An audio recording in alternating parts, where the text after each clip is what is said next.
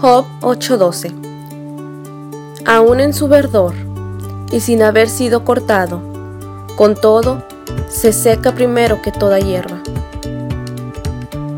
El hombre fue creado para ser dependiente de Dios, pero desgraciadamente los hombres se han olvidado de Él y creen que no necesitan de su ayuda para tener una vida buena y próspera. La realidad es que el hombre necesita a Dios en todo, y un hombre que vive sin Dios terminará derrotado, seco por dentro, sin esperanza y muerto en vida. Por eso es mejor buscar a Dios y depender de Él, porque con Él nuestra victoria está garantizada.